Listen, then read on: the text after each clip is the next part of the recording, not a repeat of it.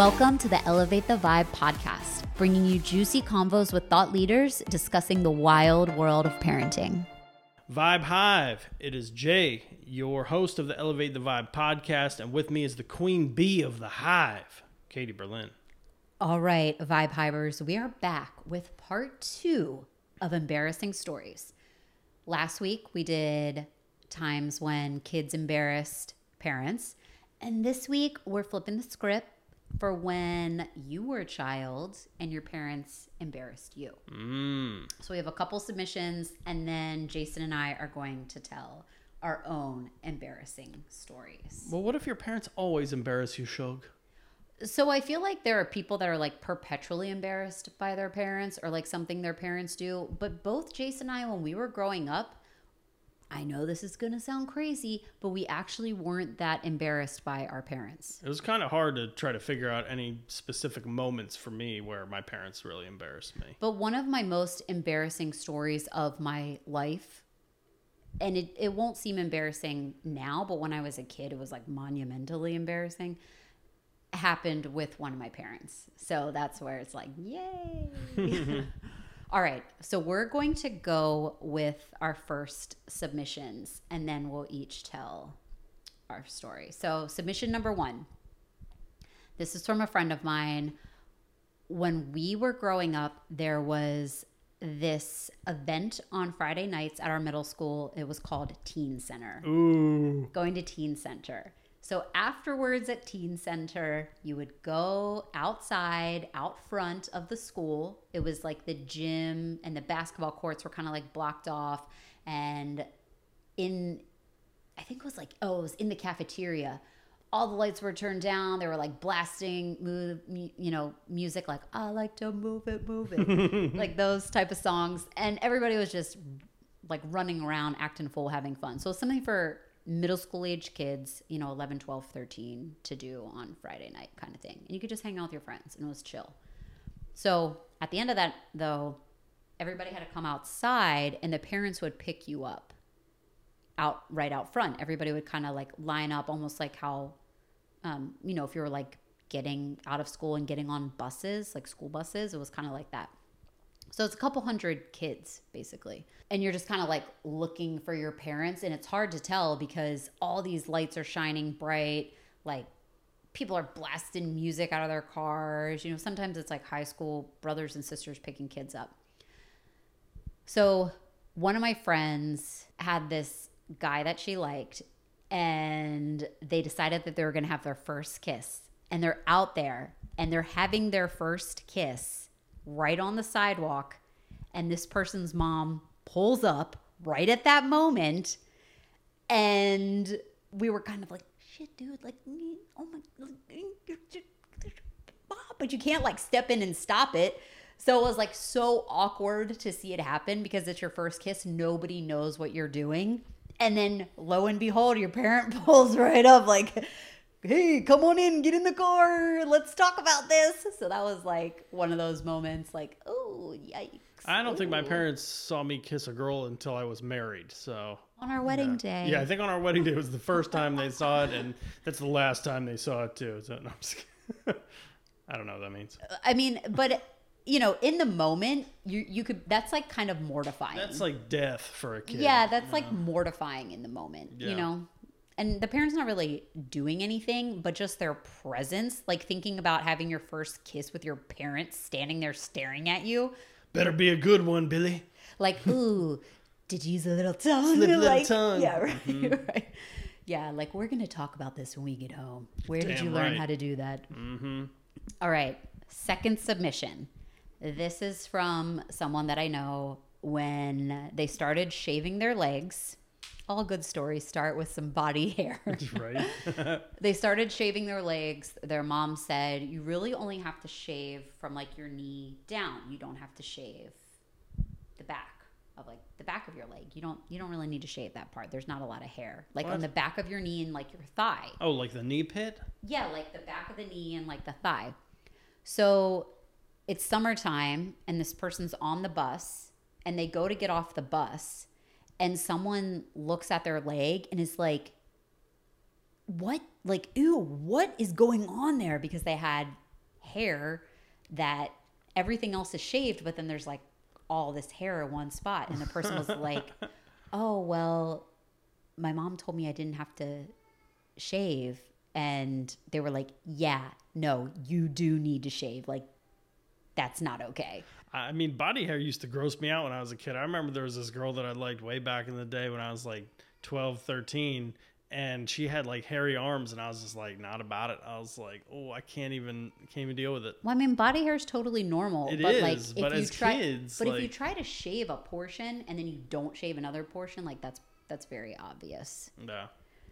Okay, so we have those 2 submissions. Now we want to share our most embarrassing stories. So Jay, I'll let you go first. So I guess mine is going to whirl us all the way back to the magical age of about 16 or so. And I was seeing a little young lady, and, you know, we were young and heavy in our relationship. And we kissed, you know, once or twice at my house. And we moved to the bedroom at one point. My parents weren't home, just to fool around. We weren't really doing anything. We're kids, you know, and after we were done like fooling around doing absolutely nothing as little kids do, you know, we were like 16, 17 or whatever, I made the bed. I was doing some pretty fucked up shit at 16, 17. I was pretty tame, sure. I didn't do shit. So I made the bed, and I was like, all right, cool. This is a good idea. I'll make the bed. So I leave. Me and the lady leave. I take her home, whatever. I come back home, and my mom is there at that point. She wasn't there originally. And she's like, oh, hey, Jay, how you doing? I'm like, I'm good. What's going on? She's like, your bed's made. I was like, yeah. She's like, it wasn't made when I left. I was like, motherfucker. I was like, I just wanted to clean my room. You know, I felt like, she's like, mm-hmm. She knew that a little cookie was back there. Momdar was going off. And I never brought anyone ever to my house. Like, never. Like, that was literally probably one of 2 times that I brought anyone to the house. And it was the same girl twice, probably. So, but yeah, I was mortally embarrassed. And, you know, thankfully the girl wasn't there. We weren't caught in anything or anything even worse. But, like, I'm still, like, embarrassed about that. All right, so I have 2. You don't have anything to say to that? 1 for each of my parents. 1 for my mom and 1 for my dad. I'm going to start the story with my mom. So when I was younger, I had really bad skin. And I was in high school. I was a freshman in high school, and I was in my math class. And my math teacher came up to me, and it was in front of all the other kids, and said to me, oh, I can connect the dots on your face. And I was like mortified. He said this in front of other people. And I was like talking about my pimples. Like, I could take lines to connect all the dots on your face. And I was like, oh my God. So then I said something to my mom, just like, hey, you know, this teacher said this to me. This is kind of like effed up. My mom, I love her, but she wasn't like super involved in anything school related. My mom was not like a PTA mom. She wasn't there. She wasn't like, what's your homework? Me. She's just kind of like, yeah, whatever, like live your life. I don't really care what you're doing. Not in a negative way, but just like she wasn't heavily involved. My mom calls the school.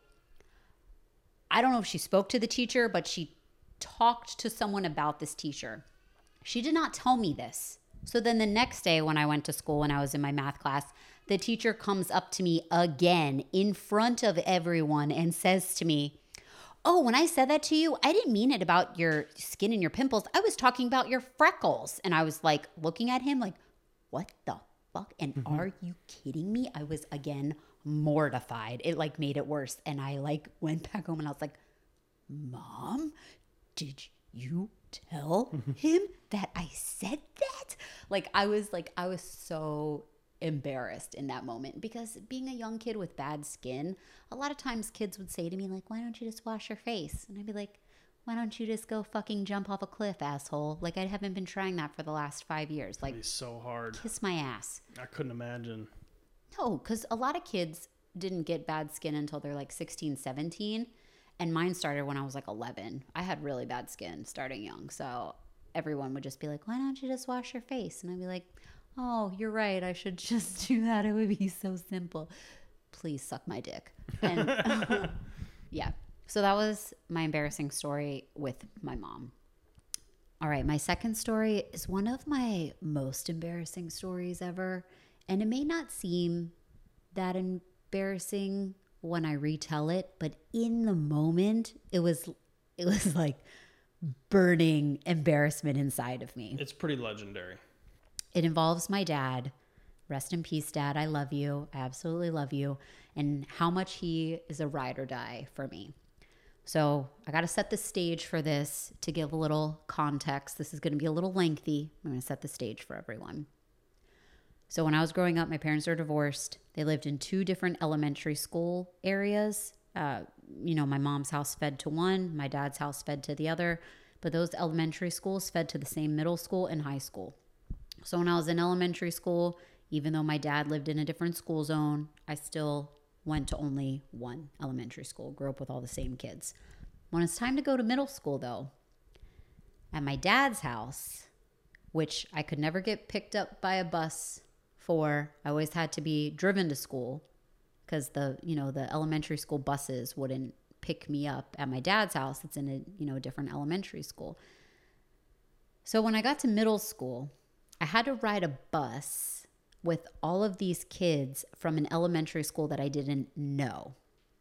And all these kids know each other. Like, we grew up in like the middle of nowhere. Everybody knows each other. So my dad's house, I only rode the bus on Monday morning, Monday afternoon, and Tuesday morning. The rest of the week, I was at my mom's house and rode, that bus. And I'm on a bus. When you go to middle school, you're on a bus with all middle school kids and high school kids. So it's one of the very first weeks or months that I'm going to school, middle school. I'm 11 years old, mind you. So you're like, oh my God, your world's blown open. You're meeting all these new kids and, situations are emerging, like who are the popular kids, whatever, that kind of thing. There's a lot of anxiety about who you're going to be friends with, like how you're showing up in the world, because your world, it kind of like explodes at this point. So I'm in 6th grade, I'm 11 years old, and I had to wait for the bus. It was around like 6:20 in the morning is when my bus would come. And at my dad's house, we had a very long driveway, and it was probably cold out in the morning. So my dad would drive me down to the bottom of the driveway to wait for the bus. So we're waiting and we're waiting and we're waiting, and the bus doesn't come. Mind you, like I said, I grew up in the middle of nowhere. So there's actually no other kids that live on my street. I am the only person that lives on my street. So as I said before, the bus, I only ride the bus on Mondays and Tuesdays. So the bus would only come down my street on Mondays and Tuesdays. And the rest of the week, it never had to come down my street because no other kids live on this street. So we're waiting for the bus. It's like Monday morning or Tuesday morning, and the bus doesn't come. And my dad is getting pissed. And he's like, where the fuck is the bus? Because I don't have time to drive your ass to school. So he's like, we're going to go find the bus. And I'm like, oh, shit. So my dad, we're in the car, and he's like, we're going to find the bus. So we're driving along, and I'm like, this is kind of the bus route, Dad. And he knows somehow, I don't know, but he already knows what the bus route is. Of course he does. I'm like, what? Wait, what? We see the bus. The bus had stopped to pick up another student. It had picked up that student and was starting to drive away. My dad puts the car in park, gets out of the car. The bus is driving away. My dad runs alongside of the bus. Now, mind you, I live in the middle of nowhere. There are no people. There's no sidewalks. There are no stoplights. There is nothing but cornfields. My dad is running alongside of the bus next to a cornfield at like 6:30 in the morning, pounding on the side of the bus, pounding with his fist on the side of the bus, running. And my heart starts beating, and I'm like, oh shit, what is happening? He's beating the side of the bus. The bus is going faster. He's running next to it like crazy, his arms. And I'm just imagining, I'm like, oh my God. You know that feeling like when all of the blood leaves your body? That is exactly how I felt. And I'm like, oh shit. The bus slams on the brakes. My dad runs up to the door, busts the door open to the bus. I'm watching this like, you have got to be kidding me. Oh, this is not happening. He gets on the bus and I hear screaming. I hear him yelling at the bus driver, you motherfucker, you're never gonna forget my daughter again. You're coming down the street. And all blood has left my body at this point. I'm sitting there like, you have got to be fucking kidding me, Dad. Like, you have got to be kidding me. The doors stay open. There's no more screaming or yelling. My dad walks out. He walks back past the bus, comes to the car, opens the door, gets in and said, it's okay, you can get on now. He's not going to forget you again. And I look at him like, you want me to get on that bus now? I have to get out of the car, close the door, walk by myself next to the cornfield, get on the bus, look at the bus driver in his face, step on there, turn around, look at all the rows of kids who are sitting there, mouths mortified, gaping open, eyes popping out of their head. Because it's like, these are a bunch of like 11-year-olds at 6:30 in the morning. Nobody's awake. Nobody's expecting that. I go and I sit down in a seat by myself. And mind you, all these kids know each other, but I don't know them yet. I'm still meeting people. I sit down by myself. Everyone is dead silent for the rest of the ride until we start picking up other kids who had no idea what happened. Yeah. And then like there's some talk again, but I am literally like frozen, like shaking, like, oh dear God, that did not just happen. But let me tell you, for the rest of the time that I rode the bus, that bus driver never once fucking forgot my ass. He came every day to get my ass. And I'm sure on days that he didn't even need to drive down my street, he drove down my street just so Bob Ryan wasn't chasing him down, screaming at him. Oof. So, R.I.P. Bob. That's one of the greatest stories of all. Right my dad is a ride or die. He made sure I was getting on that bus no matter what. So with that Vibe Hive, we hope that you enjoyed what we shared today and have a wonderful rest of your week. And make sure that you take time out of your life to embarrass your children so that they have good stories to tell one day. That's right. Peace.